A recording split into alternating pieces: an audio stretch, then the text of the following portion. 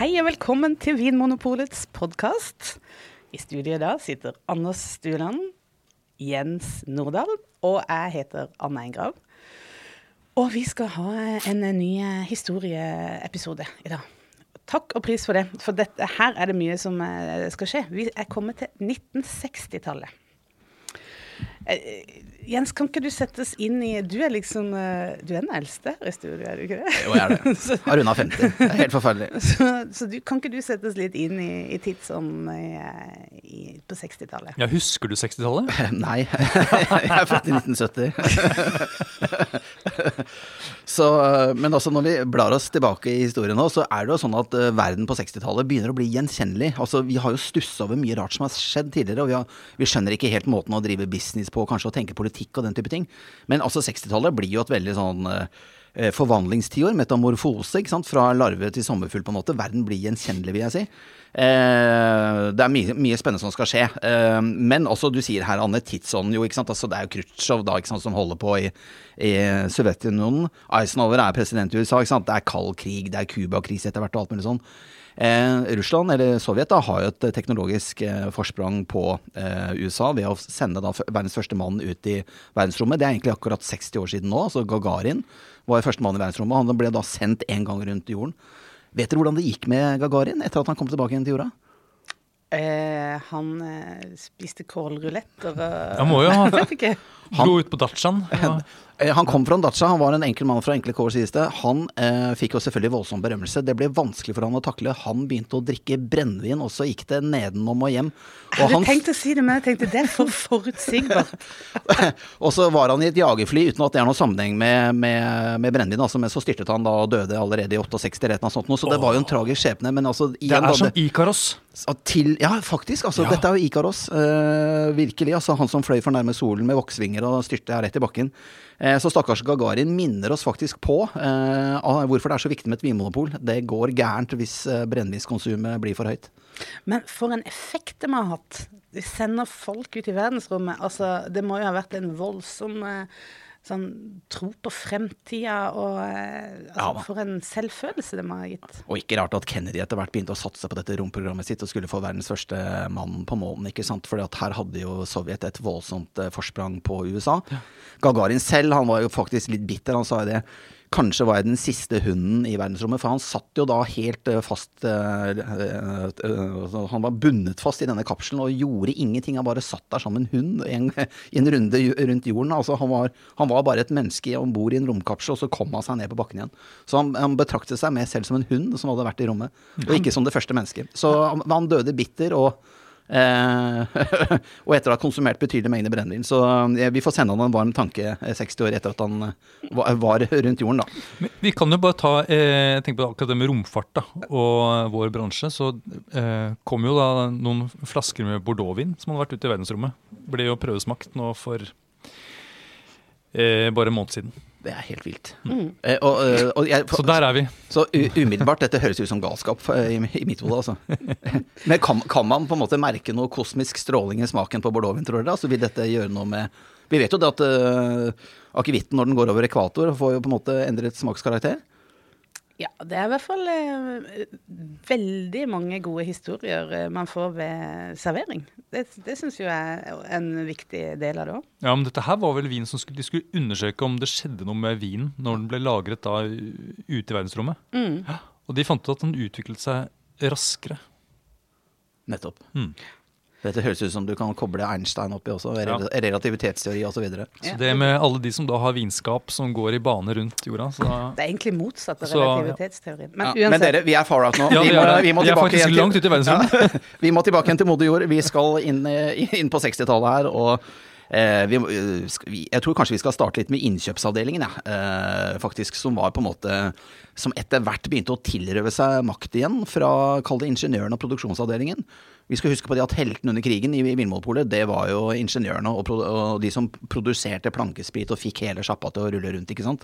Men utover 50-tallet, som jo var en veldig sånn gjenoppbygging etter krigen, hvor alt var rasert, så må det åpenbart ha vært en indre maktkamp som da resulterte I at innkjøpsavdelingen sto stadig sterkere jo nærmere du kom 1960-tallet. Altså denne avdelingen den administrerte både prøvekomiteen og innkjøpskomiteen, og var jo selve hva de kalte arnestedet, for da å dyrke fram Vinmonopolets framtidige ledere. De skulle alle sammen være eksperter på vin og brennevin, og de var altså først ansatt i Vinmonopolet som aspiranter. Ja, fordi at Vinmonopolet på den tiden, vi har i tidligere episoder fortalt om Gunnar Lindemann, som var liksom høvdingen, eller administrerende direktør for hele Vinmonopolet. Ja. Og han har jo da sittet lenge nå som sjef, og det tegner seg også ut noen andre personer som tydelige, og nå tenker jeg spesielt da sjefen for den innkjøpsavdelingen. Det viser seg at dette en viktig avdeling selvfølgelig. Det hjertet på en måte. Ja, det Håkon Svensson som vi må si mer om, Anders. Han jo en karismatisk fyr, det kan vi jo faktisk se på bildene. Han jo høyreist og flott, bebrillet. Han hadde enormt med kulturell kapital.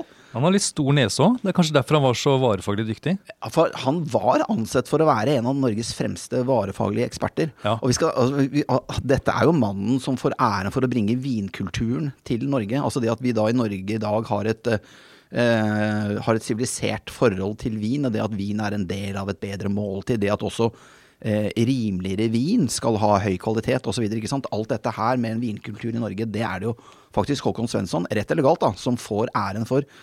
Vi har jo lest oss opp på han nå de siste ukene, og jeg må jo si det at når jeg leser om det hans bidrag til historien, så tenker jo jeg at det jo veldig mye av den bedriften jeg har møtt, altså det Vinmonopolet jeg har møtt. Så det sitter nok veldig mye Håkon Svensson i veggene, og det veldig fascinerende hvordan da kultur overlever mennesker. Jeg husker jo det da jeg selv begynte i Poli i 1998.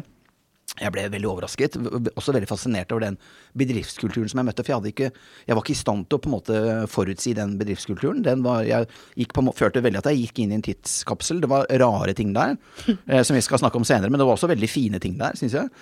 Men jeg ble etter hvert en bærer selv av denne kulturen, ikke sant? Så dette med at kultur overlever mennesker, det utrolig interessant, som vi kan snakke mer om etterpå.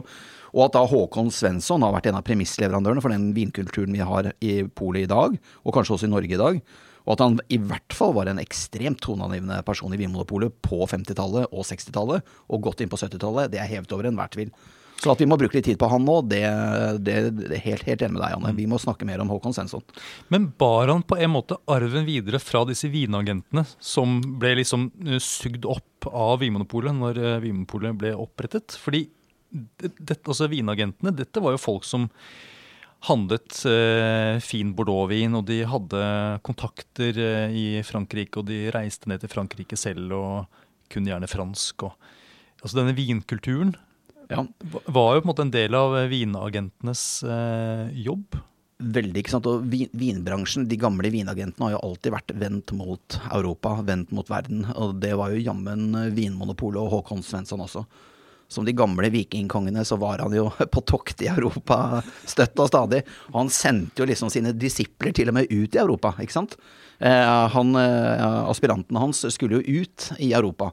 Han fulgte dem jo også opp som en far. Altså, vi kan jo si litt mer om det ganske straks, men eller kanskje vi skal si litt mer om det nå med en gang, siden vi allerede har nevnt det. Jeg vil bare skyte inn at det helt sikker på at han mestret selve denne her situasjonen. En ting at han sikkert var flink til å smake og kunne mye om vin, men jeg tror han nok kan mestre dette her maktspråket også, det med det kultiverte språket. Han hadde sikkert veldig gode manerer.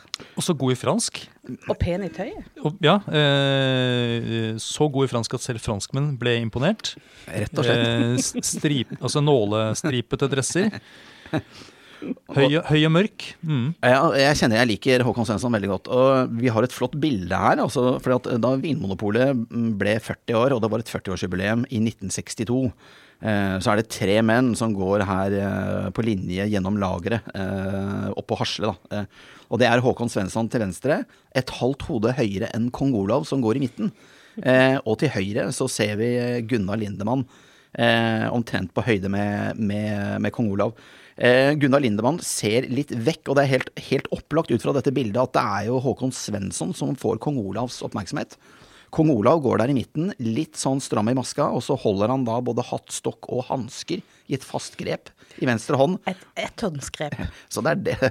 Kongen har mange skjulte knep, men det et veldig talende bilde, det et veldig flott bilde, men det for meg også et bilde som viser det at Håkon Svensson, han som var veldig godt likt, og som jo, som du sier, Anders, fikk veldig mye skryt av franskmennene for å være så god i fransk, han tar jo også og fascinerer en konge, altså rett og slett en konge som på høyden av sin makt, lytter gjerne til det Håkon Svensson, den store fagbokforfatteren av flere bøker, som jo ble ansett for å være bibler innenfor vin og brennvin. Og den boken heter jo rett og slett Vin og brennvin, den han fikk aller mest skryt for, men den jo folk ansett å være en av de beste fagbøkene skrevet om vin og brennvin i Norge den dag i dag.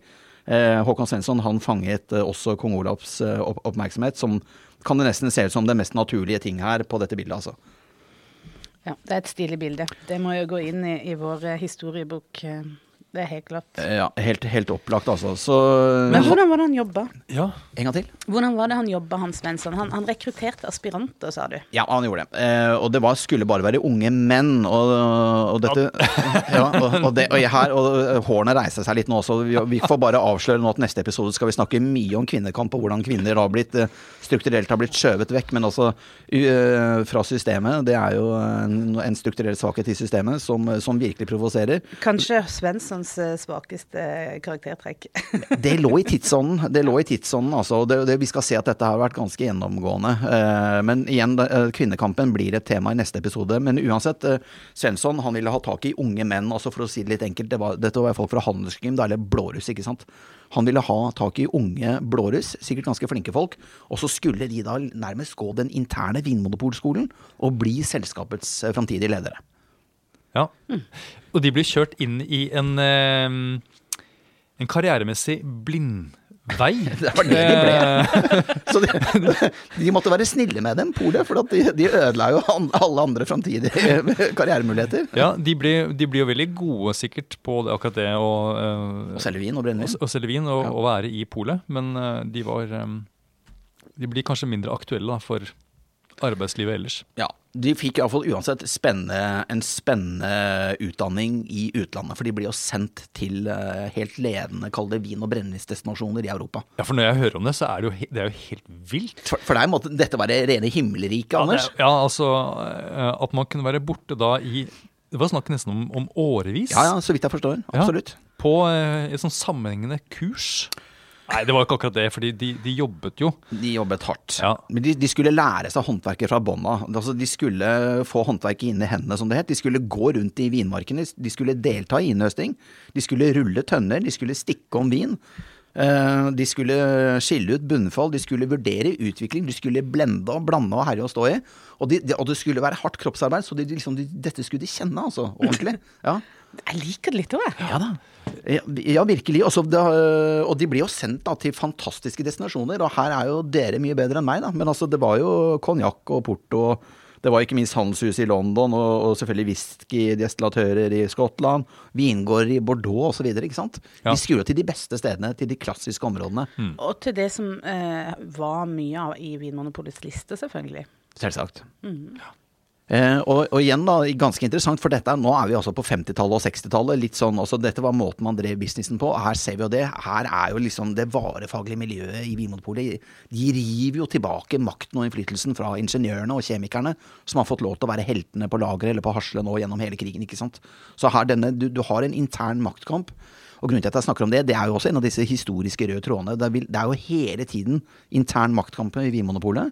Etter hvert, også når vi kommer utover mot slutten av 60-tallet og begynnelsen av 70-tallet, så liksom kjemikerne og ingeniørene litt mer ut av det, og det kommer økonomene inn, ikke sant? Og så blir det de som vingutta må kjempe mot, men det veldig interessant å se hvordan Vinmonopolet alltid har vært en så stor bedrift, at du har rom for intern maktkamp i bedriften.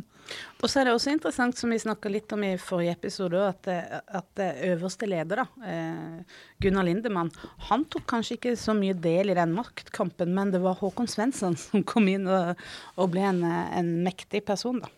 Rett og slett. Jeg tenker jo liksom litt på det da, at Vinmonopolet, altså en ting var at man da lagde en karrierevei for egne ansatte, en annen ting var at man knyttet ekstremt verdifulle kontakter i Europa. Vi skal huske på at dette her jo, altså vin- og brennevinsmarkedet i Norge fungerte på en helt annen måte da enn det gjør nå. Etter delingen av Vinmonopolet i 1996 så har jo ikke Vinmonopolet noe med import å gjøre og den type ting. Altså dette det jo nå vinimportører, ikke sant? Brennevinsimportører som håndterer. Dette var etter delingen av det gamle Vinmonopolet i 1996 som følge av EØS-avtalen. Sånn at Vinmonopolet hadde jo da på en måte en totalpakke da. Altså de hadde jo mye mer kontroll over logistikken i gamle dager, så her drev jo Vinmonopolet, det gamle Vinmonopolet, de drev jo og bygde opp en voldsom kontaktnett i Europa, og de var jo litt sånn som man kan kalle sånn the spider in the center of the web, altså som edderkoppen i midten av nettet sitt, og nesten litt sånn som logoen vår, ikke sant? At Vinmonopolet var veden, at de var litt satt og regjerte i midten av edderkoppnettet sitt. Så jeg opplever at denne måten å drive business på, den var veldig langsiktig, både med tanke på intern lederrekruttering. Dette Rosenborg-modellen, altså dette Nils Arne Eggen, ikke sant? Nils Arne Eggen var jo en lagerbygger av rang, og han ville jo, med Rosenborg-modellen så betyr det at han hentet jo inn lokale fotballtalenter, altså Nils Arne Eggen, den legendariske fotballtreneren til Rosenborg. Rosenborg som jo herjet i mesterligaen på 90-tallet, ikke sant, og tidligere 2000-tall. Godfotteorien, ikke sant?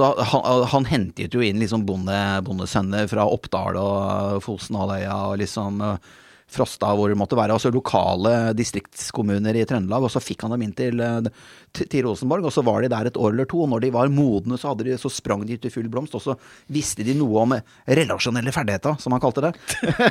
Og de kunne sin plass i laget, så det var hans måte å drive business på, og han skapte da et lag som banka Milan på San Siro, 2-1 i 96 var det vel, ikke sant?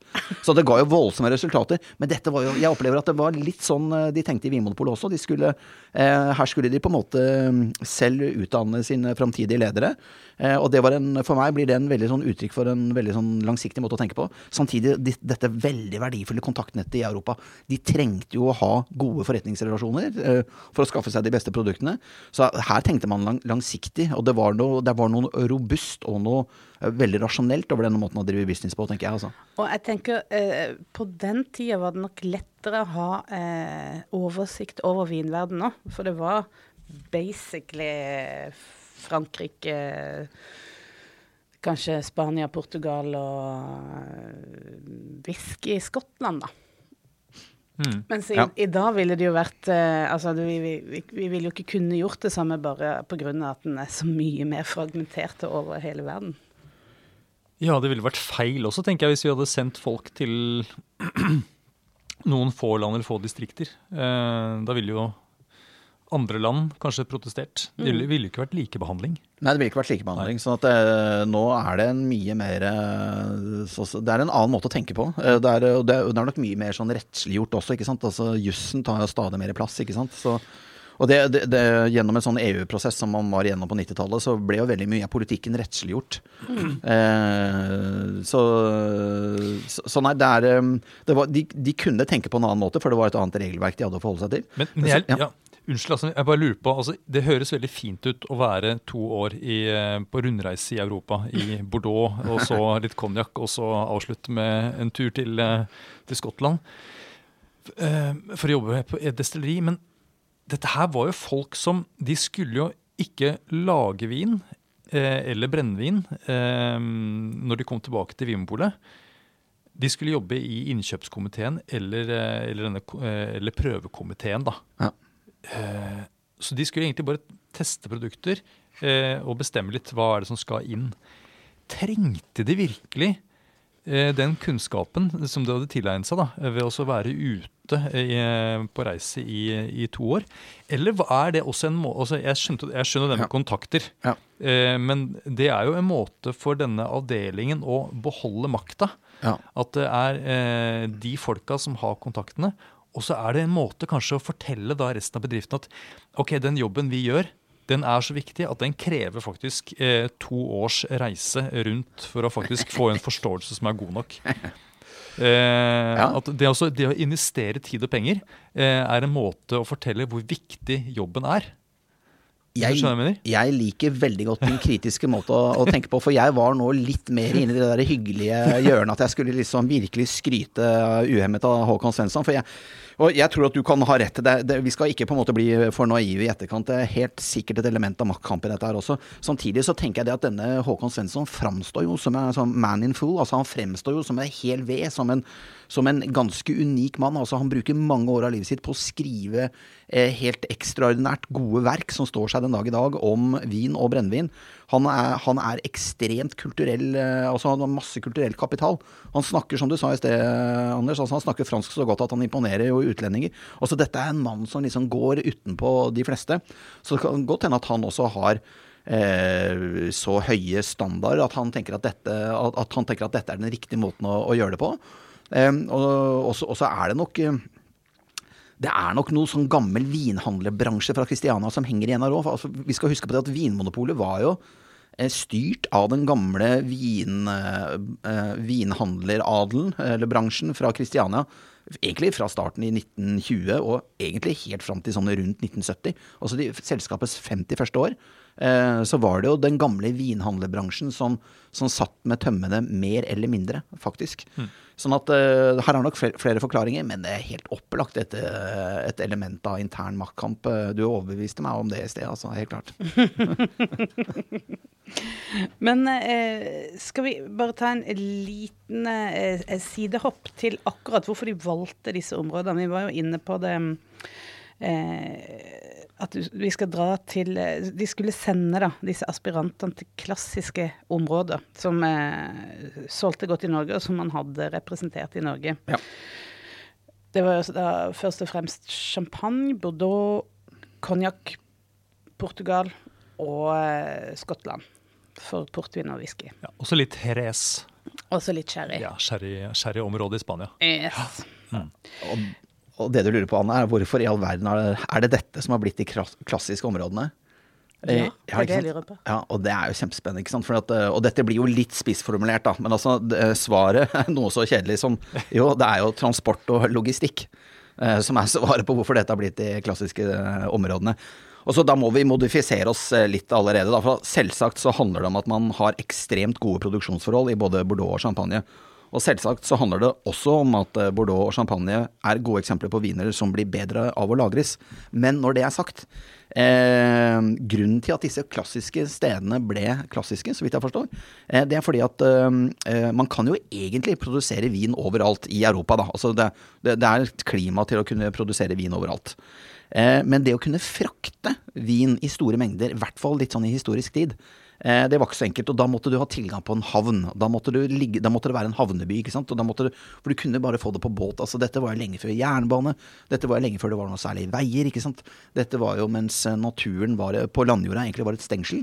Og da var jo da var jo vannet den beste veien, eller den beste måten å få frakta disse tunge varene på, da, rett og slett. Og vi skal da huske på at i Bordeaux, det er jo en havneby, Porto er jo en havneby, ikke sant? Og i Cognac har vi lært oss at det er elven Charente, eller Charente, Charente, ja. Som er selve livsnerven, ikke sant? Så vannet er jo her en forutsetning for å få vinen ut i verden. Og først og fremst da de britiske øyer, altså det er britene, ja. Det var et stort marked.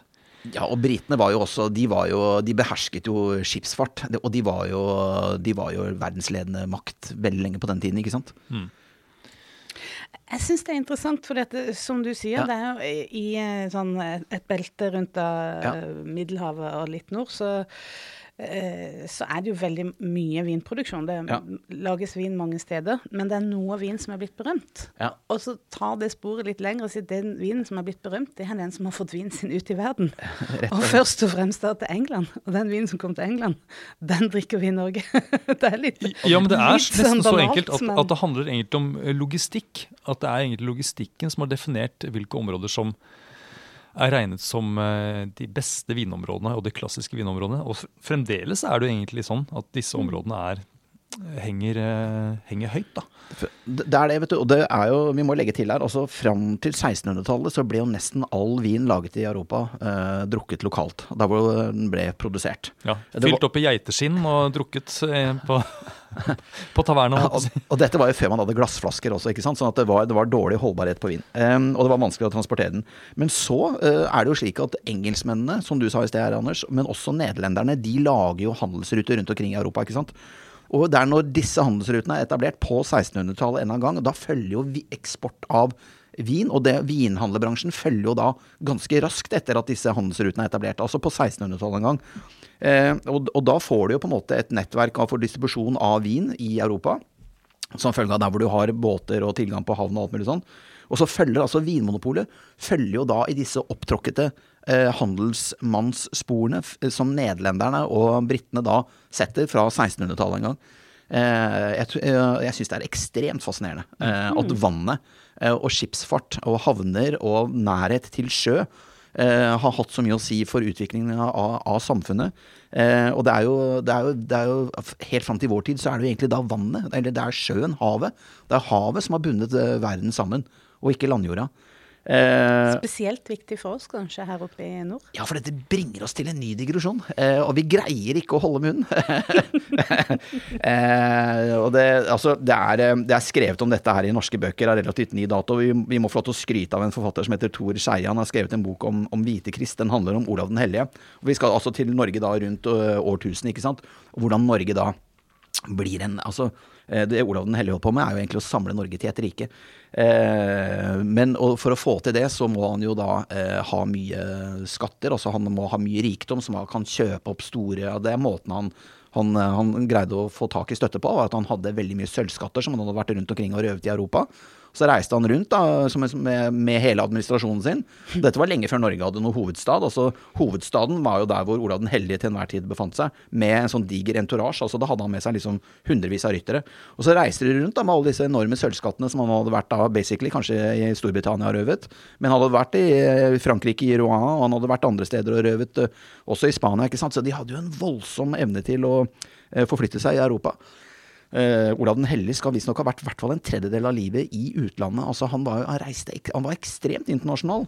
Og grunnen til at vi snakker om dette, det er fordi at grunnen til at jeg fikk til dette er selvfølgelig fordi at vikingene var jo antagelig verdens beste båtbyggere i sin tid, ikke sant? De behersket jo sjøen. De kunne jo være ute på ganske krevende sjø, altså med høye bølger og alt mulig sånn, med skipene sine. De kunne forflytte store mengder varer, og de kunne forflytte store mengder tropper veldig raskt. De var vanskelig å høre, de var seilbåter, ikke sant? Det var ikke noe motor her, det vet vi jo godt. Så de hadde jo sånn hit attack, altså plutselig så bare var vikingene der, og kunne røve. Men det var sånn de holdt på. Så igjen, altså her, igjen, det var jo det at vikingene behersket vannet, det var det at de hadde teknologi til å forflytte seg på vann, det var det som gjorde at de var så suksessfulle krigere 500 år da, før engelskmennene og nederlenderne etablerte disse handelsrutene. Så det å beherske vann, det å forstå vann, det å ha teknologi som gjør at du kan bruke vannet til din fordel, det vil jo helt klart legge store og helt avgjørende føringer på utvikling av sivilisasjon, på utvikling av økonomi, på utvikling av samfunn. Og dette er jo da, vi har snakket om det i tidligere episoder her i podcasten, særlig kanskje episode nummer 1, ikke sant, fra Pest i Pol, hvor vi snakket om skjulte historiske spor. Altså dette her med skipsteknologi, dette med å beherske vannet og ha gode båter som kjører på havet og ha god eksport med båter, en veldig, veldig tydelig forutsetning for hvordan vinmarkedet fungerer i dag, og hvorfor da enkelte områder har fått veldig, veldig høy status. Og bare nevner, hvis jeg ikke allerede har nevnt det, ikke sant? Men altså dette her er med hvis vi da er på landjorda, vi forstår det jo nå veldig godt i etterkant, ikke sant? Men hvis vi da er 500 år tilbake i tid, eller 1000 år tilbake i tid, myrer, skoger, elver, fjell, isbreer, daler, alt dette var jo stengsel, ikke sant? Man kom seg ikke videre. Du kjørte vogna fast i myra, så sank den, ikke sant? Ferdig snakka. Men altså, det var en isbre, du kom deg ikke over. Det var en diger elv. Den kunne ikke passeres før det var en bro der. Også, det var havet, det var fjordene, det var elvene, det var det som bandt verden sammen. Ekstremt fascinerende. Kan jeg komme med en digresjon til da? Snakker vi digresjon 3? Ja, som jeg tenker liksom dette er med transport av vin og brennevin på sjøen, og hvordan det kan knyttes til hvordan ting har utviklet seg her i Norge. Og da tenker jeg på et sånt særnorsk produkt, eller ganske særnorsk da, akevitt. Fordi Norge importerte mye sherry fra Spania. Og det ble skippet opp på tønner. Og så ble disse tønnene tømt, og så sherryen ble tappet opp på flaske da, på Vinmonopolets anlegg. Og da satt man igjen da med masse tomme sherrytønner. Og hva skulle man bruke det til? Jo, da fylte man akevitt på disse sherrytønnene. Og det liksom skapte denne tradisjonen med at norsk akevitt skal ligge på fat, og det er gjerne sherryfat. Gøy. Ja. Det veldig, jeg føler at verdenshistorien nå, i hvert fall fra vårt perspektiv, pusles sammen, sakte men sikkert, brikke for brikke. Vi er en del av verden. Men også, når jeg så på tilbake til disse aspirantene, det er jo nesten en sånn laugsmentalitet også. Er det ikke sånn håndverkslaug nedover Europa, blant annet i Tyskland, har jo fremdeles en sånn ordning at de skal ut når de er i lære, ut i andre land, og lære hvordan de gjør samme håndverk der. Og det er litt sånn, den reisen ut av landet er nesten sånn som en del laug fremdeles holder på med i den dag i dag. Så gøy. Og så en annen ting. Aspirantene dro da til Frankrike for eksempel, som da var og Bordeaux, som var et klassisk område. Men det fantes jo allerede klassiske områder i Tyskland, sånn som Mosel for eksempel. Veldig, veldig anerkjent vinområde før andre verdenskrig. Men det var jo selvfølgelig ingen aspiranter som ble sendt til Tyskland etter andre verdenskrig. Nei. Det har vært politisk betent. Ja, Antagelig ganske lenge. Altså. Så det betyr det var ikke alle klassiske områder som var aktuelle. For å si det sånn. Og det forstår vi godt når vi på en måte har lest oss opp på krigens historie, så forstår vi at det lå der murret en stund. det gjorde nok det. Men så, for at vi har jo snakket om nå det som er litt sånn pust av den gamle verden, ikke sant? Men så er jo egentlig 60-tallet, det er jo egentlig en periode for standardisering, rasjonalisering. Ja, du brukte egentlig bildet fra larve til sommerfugl. Er denne rasjonaliseringen, er det sommerfuglfasen? Kanskje jeg må spise i meg det bildet der, Anne. Det kan godt hende. Fra sommerfugl til larve, kanskje? Men det er vel puppe først, er det ikke det? Ja, jeg burde kunne dette her biologisk sett, men vi skal kanskje ikke rote oss for langt inn i biologien. Men så vi må holde fast ved det at etter at da Poli liksom var gjenreist, for å si det sånn, 30-årets ekstravaganse var gjenreist i løpet av 50-tallet, og man nå liksom drev businessen på liksom klassisk vinhandlervis, for å si det sånn, så det tvang seg jo fram da, et behov for å rasjonalisere, det må vi jo være klar over. Virkelig. Altså, det var jo slik at i 1935, hvis man sammenligner 1948, 1950 med 1935, salget hadde bare økt med 5,8% i de årene der sånn, mens arbeidsstyrken hadde jo økt med 53%. Og det er jo dette vi snakket om her for noen episoder siden, det var jo så ekstremt mange mennesker som ble ansatt under annen verdenskrig. De jobbet så ineffektivt, og det var så mye byråkratisering, og det var så veldig mye styr og ræl. Det var jo et sterkt behov for å kunne rasjonalisere. De måtte jo det. De måtte jo være med i denne dugnaden i regi av Einar Gerhardsen. Og dere stilte jo spørsmål om det i en tidligere episode her. Var det slik at Lindemann kanskje var Arbeiderpartimann? I hvert fall så har vi funnet ut det etter denne episoden, at han siterte jo Einar Gerhardsen villig i øst og vest. Så mye tyder vel på at dette var en del liksom av den store gjenoppbyggingen, gjenreisningen av landet etter krigen, og at da Poli skulle da i god Arbeiderparti-ånd, for å si det sånn, også delta da i denne effektiviseringen, rasjonaliseringen etter annen verdenskrig. Og det var i denne sammenhengen da at Vinmonopolet begynte å innlede samarbeid med noe som ble forkortet til IRAS, Industriforbundets rasjonaliseringskontor. Og det er nå! Dette høres jo dønn kjedelig ut, men det er nå det begynner å bli morsomt. Anders, skal du ha gleden av å fortelle? Hva gjorde IRAS? Ja, altså Vinmonopolet hadde da et ønske om å gjøre ting mer effektivt. Ja. Og da det bedrifter fremdeles gjør når de skal gjøre ting mer effektivt, er jo å leie inn konsulentbyråer som da skal liksom ettergå alle rutinene i bedriften, og da se om det finnes noen måter å gjøre ting annerledes på. Ja. Og det gjorde da IRAS. Det kom da konsulenter på besøk til Vinmonopolet, og de gikk rundt da med stoppeklokke og skjemaer som de noterte i. Ja. Og fulgte da liksom alle prosessene internt i Vinmonopolet for å se om det var et eller annet de kunne knipe inn på. Rett og slett. Ja, det var et grundig arbeid. For de som har sett... Det er sikkert veldig imponerende. Nå kommer IRAS-mennene i sine IRAS-dresser med IRAS-skjemaer og IRAS-stoppeklokker. Ja, om man da ble litt redd, eller om man ble litt lattermild, kanskje? Tenk så ekkelt å sitte og gjøre jobben sin, og så står det en sånn mann med stoppeklokke over skulderen. For de som har sett Bent Hamers film, Salme fra kjøkkenet, ikke sant? Den noen år gammel, da, men den handler jo om dette måleregime som da blir innført i skandinavisk forskning sånn på 50-tallet og 60-tallet en gang, for å effektivisere. Og det er som du sier, Anders, her skulle man jo da bruke stoppeklokke på flaskemottak, på flaskelagring, på skylling, på tapping og på en rekke andre arbeidsoppgaver. Det er jo, det er både litt skremmende og litt lattervekkende, tenker jeg. Ja. Når jeg leste om dette her, så måtte jeg smile litt. Og så ble jeg litt overrasket også, fordi jeg tenkte at dette her også leie inn konsulenter, det noe som kom på 80-tallet, tenkte jeg. Men nei da. Men det kom tidligere enn det, ja. Historien gjentar seg. Ja. Men det at det heter rasjonaliseringskontor, jeg synes det noe sånn veldig beskrivende i begrepet en konsulent. Det sier meg liksom ingenting.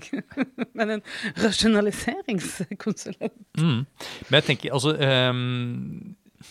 det står på i sånn type arbeid jo egentlig hva man bruker resultatene eller en sånn rapport til. Eller hvordan den rapporten ser ut. Ja, kanskje. Hva fant IRAS ut av da? Hva ble resultatet? Jeg brenner jo etter å si det, og jeg synes jo dette så morsomt, men altså den rapporten som IRAS skrev, altså som Industriforbundets rasjonaliseringskontor da skrev til Vinmonopolet, den var jo så tungt formulert, den hadde så krevende språk at Vinmonopolet brukte jo veldig, veldig mye tid og ressurser på rett og slett å forstå hva som sto i rapporten. Det var altså et konsulentspråk av en annen verden. Det jo ikke særlig effektivt. Og det vel litt sånn altså svada-språk som man kanskje, som konsulenter blir på en måte beskyldt for den dag i dag, da. Men altså dette var jo noe, det var visst nok ekstremt vanskelig å trenge gjennom språklige barrierene i denne rapporten, da, som Vinmonopolet da fikk på midten av 50-tallet en gang. Men når de til slutt hadde knukket koden, og de forsto hva IRAS egentlig rådet dem til å gjøre, så var jo da dommen fra teknisk avdeling, den var jo minst like hysterisk morsom.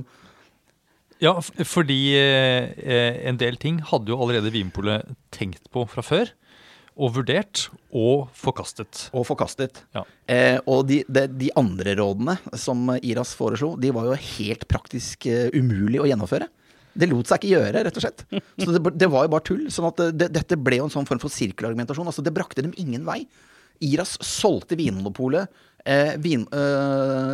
Vinmonopolets egen kunnskap. Altså man fikk kun sin egen kunnskap resirkulert i et veldig, veldig tungt og gjennomtrengelig konsulentspråk tilbake. Det jo frekt som faen. Unnskyld uttrykket, men dette jo frekt, altså. Jeg blir liksom litt sånn oppgitt. Man vet ikke helt om man skal le eller gråte. Men jeg får litt sånn, noen ganger så kan man tenke at det litt sånn det fremdeles Men det kanskje sånn satt på spissen, da. Det nok litt satt på spissen. Klisjeen. Det klisjeen, og vi skal understreke det. Det selvfølgelig ikke alle konsulenter som sånn, men det jo også, og selvfølgelig skal man noen ganger få et friskt blikk utenfra på en intern ting, men det jo også sånn at det ligger jo mye kompetanse in-house, altså det må man jo ikke glemme på veien her. Så det som du sier, Anne, det nok en myte, men vi greide ikke å la være å gjøre noe annet enn å le litt når vi leste om disse IRAS-konsulentene som skulle ta polet med storm på slutten av 50-tallet. Men IRAS, de pekte også på noen ting som Vinmonopolet kunne gjøre annerledes for å gjøre ting mer effektivt, som ble diskutert videre. Ja. Og det kom etter hvert. Ja. Og det kan vi jo for så vidt egentlig snakke om nå, men bare nevne som en liten parentes her, før vi styrter videre til neste tema, som skal handle om kurv eller kasse. Mer om det straks, men altså... Kurv eller kasse! Det vi i hvert fall skal si da at altså, mens arkitekturen og store, vakre maskiner hadde fått veldig mye oppmerksomhet på 30-tallet og 40-tallet, så var jo uansett det at man nå begynte å snakke om produksjonsforhold og effektivitet, du satt jo mennesket i sentrum, så dette her gikk jo sakte, men men sikkert i en mer sånn menneskevennlig retning. De kalte det vel menneskeressursen eller et eller annet sånt, og den viktigste ressurs vi har menneskeressursen. Så de sa det, vi må nå liksom gjøre hva vi kan for å få mest mulig ut av den viktigste ressursen vi har, nemlig folka våre. Så at dette var uansett et knepp i litt sånn, kall det varmere, mykere, mer menneskevennlig retning da. Så vi skal ikke glemme det altså. Det var mindre maskinfokus, mer menneskefokus, og det en bra ting. Ja. Strengt tatt det. Strengt tatt, men så, Anders, kurv eller kasse? Ja. Nei, fordi, sånn som jeg har forstått det, så hadde Vinmonopolet da sinnssyk mengde med sånne kurver som man plasserte flaskene oppi, og så ble det transportert da på transportbånd og sånt rundt omkring i lagerne. Men det skulle også stables. Men også ute i butikk, ikke sant? Da kommer jo varene antagelig i kurv. Da. Ja, for man bar ikke en flaske i hånda, eller mellom fingrene. Man måtte ha disse kurvene. Dette var en verden før kassen. Altså, varene var da ikke transportert i kasse, bare så vi hadde det helt klart for oss. Ja. Dette var før kasse, dette var i kurv, og kurven var jo med lave vegger, og med et håndtak i midten. Ja, og laget av tre, så det er på en måte sånn planker på siden, og planker under, og så var det et sånn trehåndtak over. Ja. Men de dekket liksom ikke, de gikk ikke helt opp i flaskens høyde. Nei. Så tuten på flasken, og på en måte skuldrene var nakne. Ja, sto i friluft. Og dette gjorde det vanskelig å stable, ikke sant? Du hadde vel da muligheten for å ha altså det var rader på 4, tror jeg, for jeg har sett bilder av det. Du hadde da 8 på en måte muligheter til å stable flasker på venstre side av håndtaket, og 8 på den høyre siden. Og disse kurvene, disse rommene i kurven var ganske romslige, så du kunne da. Og det var veldig mye rare flaskestørrelser. Det var store flasker og firkanta flasker og runde flasker og alt mulig sånn. Og de var såpass romslige, disse rommene i kurven, at du da kunne stable alt mulig rare flasker opp i denne kurven. Da. Det kunne du. Så kurven var sånn sett fleksibelt til å håndtere veldig forskjellige flaskestørrelser. Og det var en bra ting med tanke på det mangfoldet av flasker som var på markedet tilbake igjen da. Men de måtte bæres rundt for hånd, eller settes på et sånt transportbånd. Og de kunne da ikke på en enkel måte stables oppå hverandre. Nei, og det var veldig ineffektivt. Ja, det skjønner vi jo. Ja, og dette var en tid hvor liksom gaffeltrøkk var i ferd med å komme inn som en nyttig maskin, mente IRAS. Og det samme gjaldt liksom paller og sånt nå. Så de mente da at hvis Vinmonopolet gikk over til noen ordentlige kasser, så kunne man stable kassene oppå hverandre, og gjerne oppå paller, og så kunne man kjøre det rundt med gaffeltrøkk. Og da ville ting være mye mer effektivt. Det kom etter hvert, rett og slett. Altså. Uansett så var det jo en lang diskusjon i bedriften om man skulle ha kurv eller kasse. Det var det. Jeg tenker at det virker ganske innlysende at man skal ha kasse. Jo, men det som skjedde først, det var at IRAS sa at gå for kurven. Merkelig nok, så det første rådet fra IRAS var at man selvfølgelig måtte ha kurv, men at man kanskje kunne få en rasjonaliseringsgevinst ved å standardisere flaskene, altså at alt sammen skulle være ganske like flasker, og at man heller da kunne ha differensiert design i forhold til etiketter og korker, forskjellige korker. Ja, for IRAS var inne i flere omganger. Ja, de var inne i flere omganger. Ja, men de ga først litt rare råd at det var veldig lite rasjonelt å gå om til kasser. De ville fortsette med kurven. Så i den første rapporten så mente IRAS at man skulle heller ha standardiserte flasker med I kurvene, ja. Uansett så skjønte jo da ulike miljøer i Vinmonopolet at det var veldig lite effektivt med kurver. Altså det var tungt å løfte, ikke sant? Altså det det kunne ødelegge rygger, og det var tungt for knær og for hender og alt mulig. Det var mye manuell bruk av kroppen, rett og slett, for å løfte på alt dette her sånn. Og det som jo også veldig fascinerende, for at dette her jo vi tilbake i en tid der, altså vi nå på slutten av 50-tallet, begynnelsen av 60-tallet. Vi i en tid før Vinmonopolet også standardisert internt. Vi skal huske, vi har ikke snakket så mye om det, men Vinmonopolet hadde jo et Oslo-kontor som regjerte på Østlandet og Sørlandet, så hadde man et Bergenskontor som regjerte på Vestlandet, og så var det et Trondheimskontor som regjerte da i Trøndelag og nordover. Og det var jo sånn at Bergensavdelingen, den fikk jo nok først. De tenkte at denne debatten om kurv og kasse, den gidder vi ikke lenger. Nå lager vi våre egne kasser. Og de vil ha kasse? Ja, så Bergensavdelingen, de droppet kurven først på slutten av 50-tallet, og begynte med kasser da i sitt produksjonsanlegg på slutten av 50-tallet. Oslo kom først etter noen år senere. Men da, og igjen, dette hysterisk morsomt. Men da, Anders, vil du si det? Vil du ha gleden av å si det? Ja, fordi de brukte ikke samme kasser. Nei, det greide de ikke.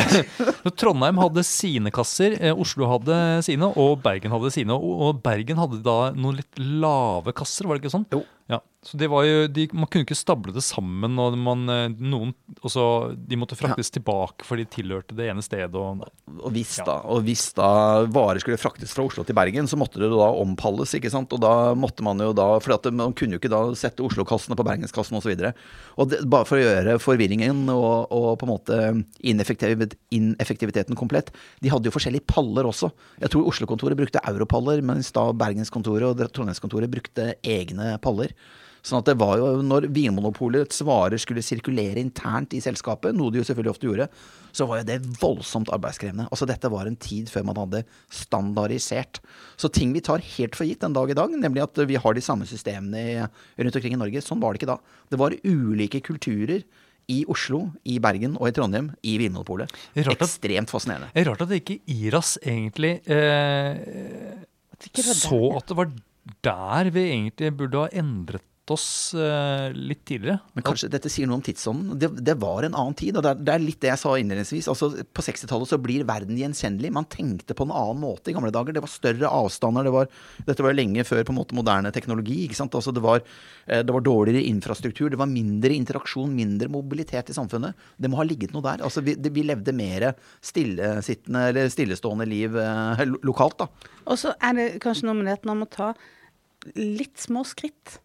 Man kan ikke hoppe rett på å standardisere 3 uavhengige kontorer, men man må begynne med kurv eller kasse ja, for å bli vant til endringer. Og de hadde vel sin stolthet, sikkert, de ulike liksom, kontorene eller byene. Ja. Det garantert, men vi må bare før vi slipper dette temaet helt, så altså, det var jo andre forskjeller mellom Vinmonopolets Trondheimsavdeling, Bergensavdeling, Osloavdeling. Det var jo faktisk forskjellig vareutvalg i de forskjellige avdelingene. Forskjellig pris på de samme produktene, og det var forskjellig åpningstid. Og det var andre ting som var forskjellig også, Anders. Ja, altså innredningen var jo ulik. Ja. Og det jeg virkelig hoppet høyt i stolen av å lese her, altså halvparten av butikkene praktiserte sommertid. Den andre halvparten gjorde det ikke. Hæ? Det ganske utrolig. Altså stilte klokka? Ja. Og tenke, var ikke sommertiden offisielt innført i Norge? Og kunne man liksom ha sommertid i Bergen, men ikke i Trondheim? Helt vilt å tenke på. Ja, for det var ikke bare tidligere stenging, vi hadde forskjellige tids. Ja, mulig vi må dykke litt ned i dette her, men altså, det står i boka som vi har lest, som vi har lest i forkant av denne episoden. Halvparten av butikkene praktiserte sommertid, den andre ikke. Det helt vilt å tenke. Det helt vilt. Ja, det helt vilt. Sånn at ting vi tar fullstendig for gitt den dag i dag, var det ikke standardisert, var ikke harmonisert i gamle dager. Men da blir jeg litt sånn i stuss på han der Gunnar Lindemann, høvdingen, over dette. Har han bare latt dette skje? Han må jo ha vært øverste leder også for disse satellittene rundt omkring i landet. Dette var kanskje en tid mens kanskje det var mer desentralisering. Altså Norge var et større land, verden var større rett og slett fordi at det var dårligere kommunikasjon, både digitalt eller elektronisk. Altså mediene brukte lengre tid på å formidle nyheter, det var dårligere veier, det var mindre jernbane. Altså det var mindre interaksjon, både kulturelt, altså varemessig, kommersielt, altså på alle... Altså aktiviteten var lavere da, rett og slett. Så kanskje, og jeg husker det, for jeg var... barn på 70- og 80-tallet, altså gleden ved å reise til Bergen, for da bodde mine besteforeldre, og vi var det der 3-4 ganger i året, for der hadde de en helt annen isportefølje, altså sånne små is i kiosken, ikke sant? Selv om det var samme produsent, så var det en helt annen type is. Og det at du da hadde forskjellig is når du reiste til Sørland og nordover i land og sånn, det var vel en sånn veldig differensiert portefølje av ispinner rundt omkring i landet, sånn frem til 1985-ish, vil jeg vel kanskje si, noe sånt nå. Det var kanskje da jeg sluttet å spise is også, i hvert fall i store mengder, men det var noe med at den der gleden over å finne veldig rare, eksotiske is, bare liksom i et annet fylke da, den var der. Det et av sånne barndomsminner jeg sitter og tenker tilbake på med stor glede, for å si det sånn. Men sånn det vel ikke i samme grad lenger. Nå det mer standardisert. Altså. Så det jeg prøver å si også, du stiller spørsmål, Anne, for spørsmålet liksom, hvordan kunne høvdingen Lindemann la dette passere? Hvorfor var det ikke mer koordinert? Hvorfor var det ikke mer helhetlig? Jeg tror det har vært en del av tidsånden, at det var mer differensiert. At mer lokale løsninger kunne gå. Og det var kanskje det han prøvde med IRAS. Kanskje samle ting. Ja, og så prøver disse stakkars konsulentene seg frem, men når de da på en måte selger Vinmonopolet gode råd som egentlig Vinmonopolets utprøvde politikk allerede, og de da ikke engang tør å foreslå kasse fremfor kurv, så må jeg si at man kan jo begynne å lure på det faglige innholdet til disse konsulentene i Industriforbundets rasjonaliseringskontor. Uansett da, for kanskje på en måte runde av denne her sånn Kurv eller kasse, hva ble det til? Det ble kasse. Det ble kasse. Ja, det ble kasse, selvsagt ble det kasse. Og der får du jo, akkurat sånn som Anders sa i sted, altså der var det jo på paller med trøkker, ikke sant? Du får jo flyttet store mengder varer mye raskere, ikke sant? De måtte jo bygge om deler av dette Haslebygget. De måtte rive en ganske stor vegg for at liksom trøkkene skulle få kjøre mellom. Det var jo, det kostet litt over 1 million kroner, tror jeg, å få gjort disse endringene som gjorde at man kunne da bruke kasser. Ja. Så det klart at det lå nok noe i det, denne motstanden mot å gå over til kasser, at det var ikke så enkelt. Nei, og det kostet penger, som du sier. Man satt bare på Haslanlegget, så satt man med 120 000 kurver til overs, og så var jo verden skulle man gjøre med dem. De var jo verdt mellom 10 og 15 kroner i produksjonen da. Og man brant dem rett og slett, altså man prøvde å selge dem. Det var ingen som ville ha disse gamle kurvene, ikke sant? Og det var jo sånn en periode at bryggeriene hadde gått over til kasser de også, ikke sant? Lenge før Vinmonopolet hadde gjort det, så bryggeriene hadde jo greid å selge haugevis av gamle kurver til polet. Så polet satt jo med mye gammelt antikvarisk skrap, for å si det sånn da. Og man prøvde desperat å selge det, men det gjorde man ikke, så da gikk jo store verdier opp i røyk da. Så det finnes jo sikkert noen sånne kurver rundt omkring i landet den dag i dag. De sikkert mye verdt, men i hvert fall 120 000 kurver skal ha gått opp i røyk da på Hasle på 60-tallet i det store rasjonaliseringsprosjektet. Men dette jo en rasjonalisering, da, standardisering som handler om lagerdrift og på en måte hvordan Polet har fungert backline, for å si det sånn. Men hvis vi går inn i butikken, det var jo svære endringer som ble gjort der også på 60-tallet. Ja, for hvordan fungerte egentlig butikken? Altså, vi vet jo det var diskpol, selvfølgelig. Men det var et litt spesielt system, har jeg forstått, på akkurat selve kundeopplevelsen. jeg tror det har vært et sjokk for dagens kunde å gå gjennom noe sånt. Vet du, for det var en sånn hva kaller man en sånn ordning? Det man måtte innom 3 stasjoner for å få gjennomført en handel. Skulle du kjøpe en flaske med rødvin, for eksempel, så måtte du først stå sannsynligvis i en kø da, for å da liksom legge inn bestillingen. Og da ble det skrevet ut 2 kvitteringer, altså som Paragon, altså det på en måte en kopi og en original nærmest. Ja. Nummerert med det samme nummeret. Ja. Og så leveres det da videre til stasjon nummer 2. Man står i ny kø, og der viser man da kvitteringen på hva man har bestilt, og da betaler man til den som sitter i denne bua. Kasserersken, det var kvinner. Det skal vi også ta opp igjen i neste episode. Der satt det kvinner. Og de satt stille hele dagen inne i disse små burene og betjente dette kasseapparatet. Nettopp. Og så da fikk man da sikkert et stempel eller signatur der eller noe, og så gikk man da til 3. stasjon, ny kø, og der sto det da en mann, regner jeg med. Ja, alltid en mann. Det var standardisert. En som lager frakk. Ja. Og da han måtte da holde disse 2 kvitteringene opp mot hverandre, og så gikk han og hentet varen og pakket den inn. Og da var man ferdig. I papir, ja. Da kunne man gå ut av butikken. Men da var det en sånn 3-trinns-ekspedering, som du sier, ja. Jeg var på Interrail i Portugal i 1989, og da skulle jeg inn på et apotek og kjøpe noe greier der i Porto, faktisk. Og da var det sånn 3-trinns-ekspedering, og det var helt umulig for en ung gutt fra Bærum å forstå det systemet der. Det var som å gå inn i historien, så jeg opplevde en sånn 3-trinns-ekspedering på et apotek i Europa på slutten av 80-tallet. Jeg har aldri opplevd 3 trinn, men husker dere Erling Mo? Altså fiskebutikken som lå i Operapassasjen i Oslo? Ja. De holdt jo på en sånn 2-trinns-ekspedering.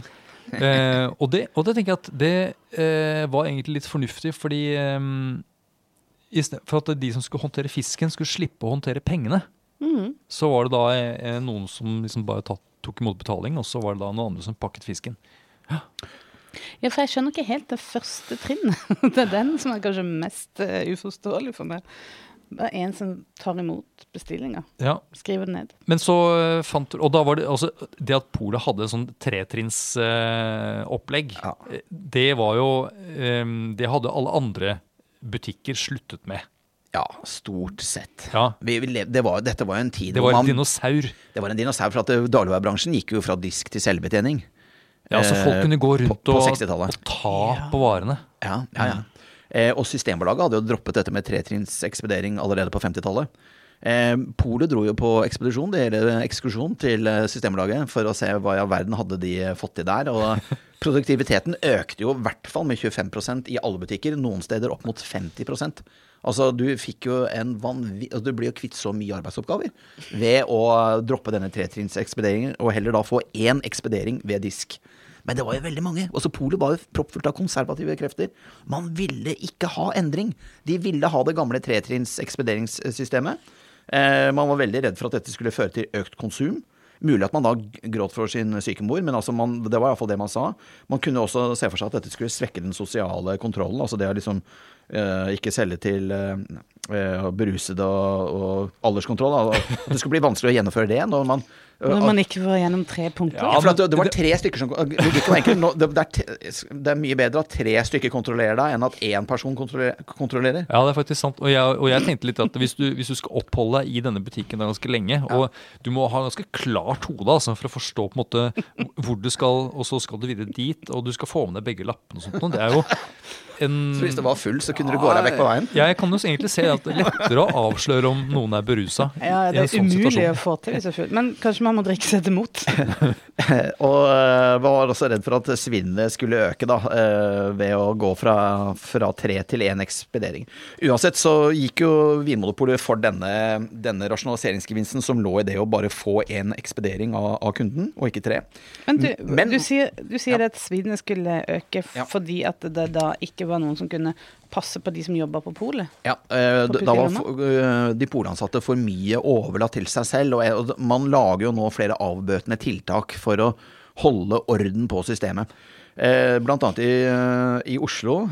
Fortsatt er det sånn at Oslo og Bergen ikke greier å samarbeide, for i Oslo så er det sånn at det ble lagd et helt eget regelverk for å sette flaskene på disken, og kundene fikk ikke lov til å ta på noen flasker. Dette var en regel som kundene også kjente til. Men kundene fikk ikke lov til å ta på flaskene før de da var emballert på riktig måte og gitt kunden i en pose. I Oslo så var det lagd et sånt 3-flaskesystem. Ekspeditøren skulle da sette 3 og 3 flasker ved siden av hverandre nedover i rekker på disken. Ja, for å lettere kunne telle over varene og ha oversikt. Og etiketten skulle vende ut mot kunden, var det det? Ja, mulig. Ja, det kan nok hende. Ja. I Bergen derimot så praktiserte man ikke et sånt 3-system. Der praktiserte man 4-4-1. Ja, og da tenker jeg, den der eneren, hva er det for noe? Det høres jo ut som en nesten en fotballoppstilling, dette her med en mann utvist. Så 4 flasker og 4 flasker, og så var det da den ene flasken. Det er vel for å holde tellinga da, hvis du kjøper mange. Ja, hvis du kjøper 9, så skal det være, i Oslo så var det da 3-3-3, mens i Bergen 4-4-1. Uansett, man lagde regler da, og i beste mening, for at man mente da at disse reglene skulle forhindre svinn og gjøre ting oversiktlig. Men hva skjedde hvis en kunde bare sånn kom bort til flaskene, eller plutselig tok på flaskene? Hva skjedde da? Det vet jeg ikke. Ble det noen konsekvens? Sportlista. Min kjære mann, er du full? Ja, hva skjedde da? Nei, de hadde nok betydelig autoritet. Det var jo, altså, vi vet fra gammelt av at det var jo prest, politisjef og polsjef lokalt, som var liksom de 3 store personlighetene i bygda, ikke sant? Altså 3 autoriteter. Så det kan jo hende at det også lå en voldsom autoritet i det å være ekspeditør på Vinmonopolet. Så det var da altså sånn klare og tydelige regler på hvordan man skulle gjennomføre sånn salg og overlevering når man gikk over til at det bare var en ekspedering. Ja. Det var sånn at Systembolaget, de hadde bygget opp en liksom-butikk, der de ansatte liksom skulle øve på det, og liksom gjøre alle liksom disse etappene. Ja da. På hovedkontoret til Systembolaget midt i Stockholm, Kungsträdgårdsgatan. Jeg har jo vært der, og gammelt arbeiderbygg. Nydelig sted. Ja, fy søren, altså. Men nede i kjelleren der, og det har vel blitt et museum der nå, men der har de denne gamle butikken. Så svenskene, de har alltid vært så innmari flinke til å tenke detaljer. De er en industriell gammel stormakt. Overlater ingenting til tilfeldighetene. Det er derfor de har det ene industrieventyret etter det andre. Volvo, Eriksson, bla bla, ikke sant? Så de hadde da et fullt innredet øvingslokale nede i kjelleren, der de på en måte nyansatte måtte liksom, gå en runde. Svenskene har alltid vært så fordømt flinke, vet du, Anders. Vi lider litt av sånt lillebror-kompleks her i landet. Vi er litt sånn skippertaksmentalitet og lottomillionære her, vet du. Men altså, de som jobbet i butikkene, de var jo ikke spesielt happy for å og liksom, at de mistet liksom sin rolle, eller at ting ble endret. For at dette også må jeg si, vi må heve på øyenbryn over i ettertid. For at det er helt riktig som du sier. Det var jo, Anders, det var jo et utall av nivåer og rang, ulike typer rang i en gammeldags butikk. Det var altså butikksjefen ble kalt da utsalgsbestyrer. For det var alltid en mann, skulle da administrere resten av liksom sjappa, for å si det sånn. Så var det en utsalgsfullmektig, det må da ha vært en nestkommanderende. Så var det ekspeditører, og ekspeditører de sto da i disken og ekspederte kun. Så var det da kassersker, det var jo damer. Vent litt, ekspeditøren skrev bare på denne bongen. Tok imot og gjorde bestillinger skriftlig. Og hentet varene på lager. Okay. På lager også, tror jeg. Ja. Fordi at, og det har du helt rett i, at de da gjorde begge deler. Men så kassererskene var da damer som satt i disse små kioskene sine og tok imot penger og ga ut veksel. Og så var det da lagermenn. Det var menn som var på lageret, som man ellers aldri så. Men de gikk jo der og holdt på med, satt varer i hyller og tok imot tomgods og herja stod i. Og det var jo sånn at når man da gikk vekk fra denne tretrinsekspederingen, så ble jo dette da et insentiv for at man skulle få arbeidsrullering. Og det er sånn vi gjør nå i Vinmonopolet, ikke sant? Butikksjefen sitter i kassa, butikksjefen tar pappressa, altså poenget er at alle i en polbutikk i dag gjør det samme. Og det er ingen som er på en måte høy eller lav, og det er vanvittig kollektiv innsats, ikke sant? Så man tenker jo et lag på samme måte som Nils Arne Eggen, som vi allerede har snakket om, ikke sant? Vi snakker her om på en måte, vi snakker om et godt lag som fungerer, men sånn var det altså ikke før. For det var jo slik som du sier her i sted, Anders, altså det var jo langt under utsalgsbestyrerens, altså butikksjefens verdighet å ekspedere kunder, og det var jo langt under ekspeditørens verdighet å gå ut på lager og gjøre lagermannsarbeid der ute. Så de strittet jo imot. Ekspeditørene, butikksjefene, de ville ikke ha vekk denne tretrinsekspederingen, for da ville jo alle måtte gjøre det samme, da, mer eller mindre. Så det var en voldsom motvilje mot denne effektiviseringen, denne endringen. Jeg så også et liksom morsomt utklipp du sendte meg her forleden, som var fra Aftenposten, tror jeg. Ja. Der Gunnar Lindemann ble spurt fra en journalist i Aftenposten, som sa i disse gavetider, det kan ha vært opp mot jul, har det vært fint å ikke bare gi en bok eller en blomst, men gi en flaske vin som gave. Hvorfor kan ikke Polet tilby pent innpakning? Altså, nå er den døren. De vil gjerne ha gaveinnpakning da, i stedet for det grå papiret.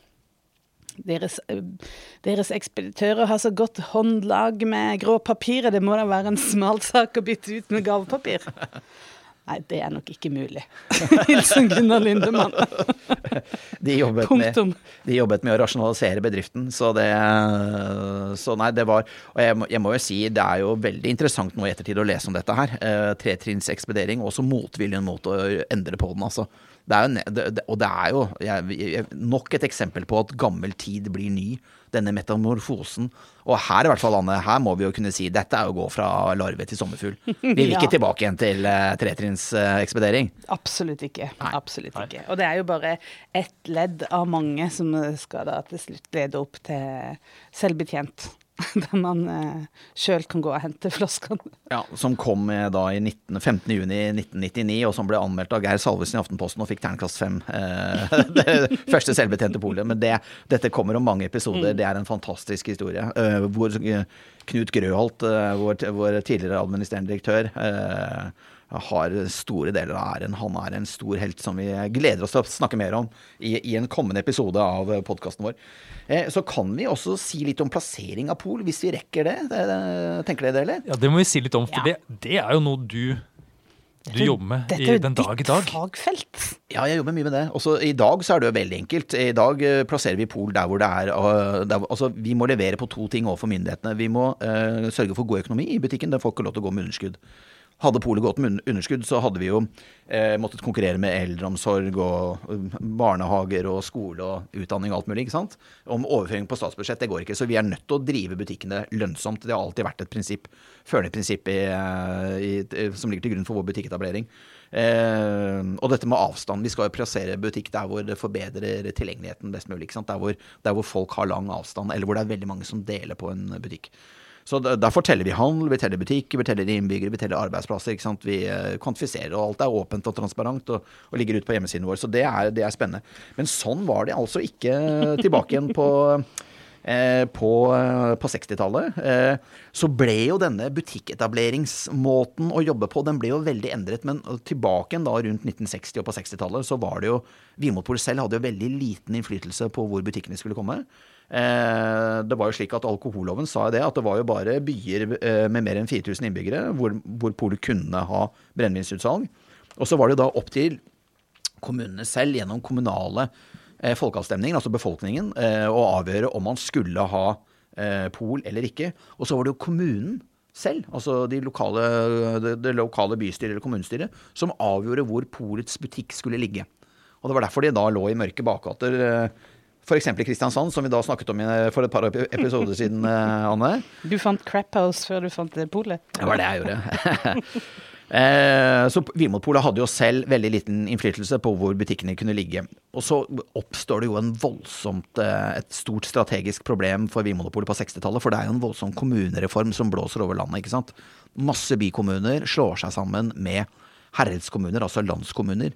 Og da kommer man jo for så vidt både i en juridisk og politisk skvis, ikke sant? For hva da når kommuner hvor man har hatt en folkeavstemning for lenge siden om salg av alkohol, hva når man da får en ny kommune? Altså da må man jo arrangere en ny folkeavstemning. Og da var jo Vinmonopolet og Gunnar Lindemann var jo livredde for at da befolkningssammensetningen som var endret som følge av at du hadde fått med deg inn veldig mange landkommuner i bykommunene, var da livredde for at folkeavstemningen skulle vippe i disfavør av Vinmonopolet, som følge av at for eksempel Molde da, ikke sant, hadde slått seg sammen med omkringliggende kommuner, og man vet jo det at avholdsrørsla har jo alltid stått sterkest på landsbygden historisk. Så Lindemann sa jo det, at han fryktet at salgsnettet som var bygget opp rett og slett skulle bli fullstendig sønderlemmet, sitat, slutt. Han var jo også veldig redd da for økt salg av hjemmebrent og annen smuglet vare. Sosialdepartementet løste dette ved å nedsette en komité for å se på spørsmålet. Og komiteen, som etter hvert ble kalt for, jeg skal komme til det senere, men den komiteen den foreslo jo å skrote folkeavstemning om brennevinssalg som et bærende prinsipp i norsk alkoholpolitikk. Men det var et lite mindretall i denne såkalte Skogly-komiteen som foreslo da å videreføre folkeavstemningene om brennevinssalg i kommunene. Daværende sosialminister Egil Aarvik, han var jo fra Kristelig Folkeparti, han hørte jo ikke på flertallet, han hørte jo selvfølgelig på mindretallet, han var jo avholdsmann selv, ikke sant? Så han la jo fram da et lovforslag om at Vinmonopolet fortsatt måtte forholde seg til lokale folkeavstemninger. Lindemann reagerte jo på alle plugger her, ikke sant? Han fryktet jo det han kalte, og det synes jeg er veldig morsomt, han mente dette medførte avholdshets og uvettig agitasjon. Han mente jo liksom at det hentet fram en form for nærmest barbari da, at det skulle bli alle disse voldsomme diskusjonene om brennevinssalg rundt omkring i landet. Han ville ha det mye mer overordnet og rasjonelt styrt fra sentralt hold.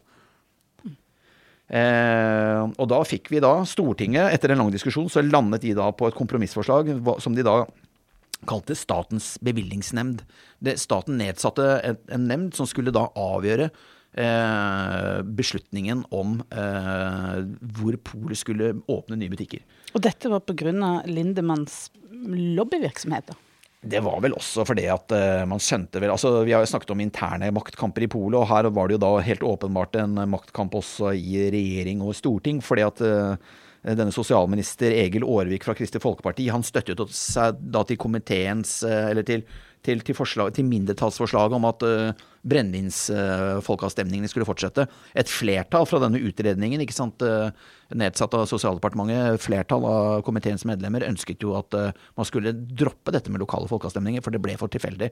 Man tenkte nok alkoholpolitisk relevans, og man var nok veldig opptatt av å begrense muligheten for smuglet alkohol og hjemmebrenning og dette her da, som jo har vært et stort problem gjennom historien. I hvert fall, avholdsfolket var skeptiske. De fryktet veldig mange nye poletableringer, for de sa, hvordan i verden skulle denne nemnda da kunne si ja til noen kommuner og nei til andre? Så de fornemmet jo et fremtidig ras av poletableringer. Og de fikk jo rett, avholdsfolket. Det var 60 pol i 1968, og i 1978, hvor mange pol hadde vi da? Nei, dette din quiz. 85. Vi hadde 85. Det ble 85 pol, altså, så det vokste jo da med 25 butikker på det tiåret. Men hvordan funket det da? Var det sånn at kommunene måtte da ta kontakt med statens bevilgningsnemnd og si at vi ønsker et Vinmonopol, eller er det Vinmonopolet, kunne de si vi vil gjerne ha Vinmonopol der? Hva tenker dere? Eller var det noe som gikk automatisk hvis det var mer enn 4000 innbyggere? Det var nok, mange steder så var det nok et folkekrav, og vi vet jo det at det ble jo arrangert sånne underskriftskampanjer, og dette var et tema som var oppe i altså lokalpolitisk debatt og så videre, ikke sant?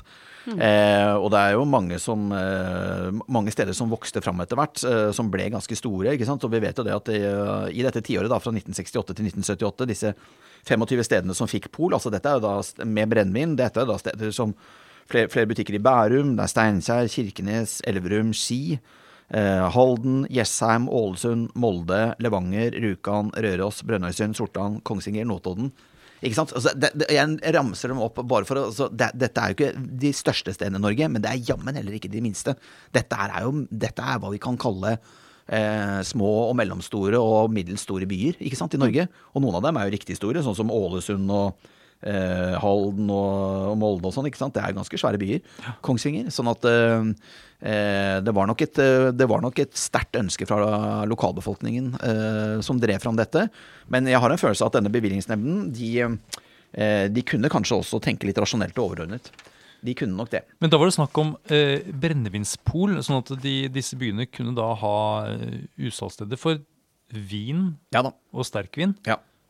Og det var jo mange av disse stedene som hadde pol i utgangspunktet. For eksempel Notodden fikk jo sitt vinmonopol, altså kun vin, i 1961 eller 62, noe sånt nå. Mens de da fikk brennvinsalg i 1971, sånn at først vinsalg og så brennvinsalg.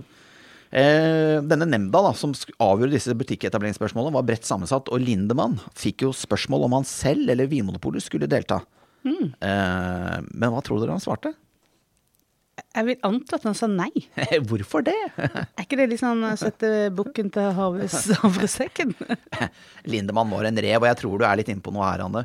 Han ville ha et uformelt samarbeid. Så med en gang denne nemnda var etablert, så tok han initiativ til en konferanse som skulle avklare hvordan nemnda skulle arbeide. Og da utformet jo faktisk Vinmonopolet og Lindemann, de utformet nærmest alene denne nemndas arbeidsinstruks. Og i etterkant så satt jo da Vinmonopolet og egentlig styrte denne nemnda helt selv, bare at det var ikke formalisert.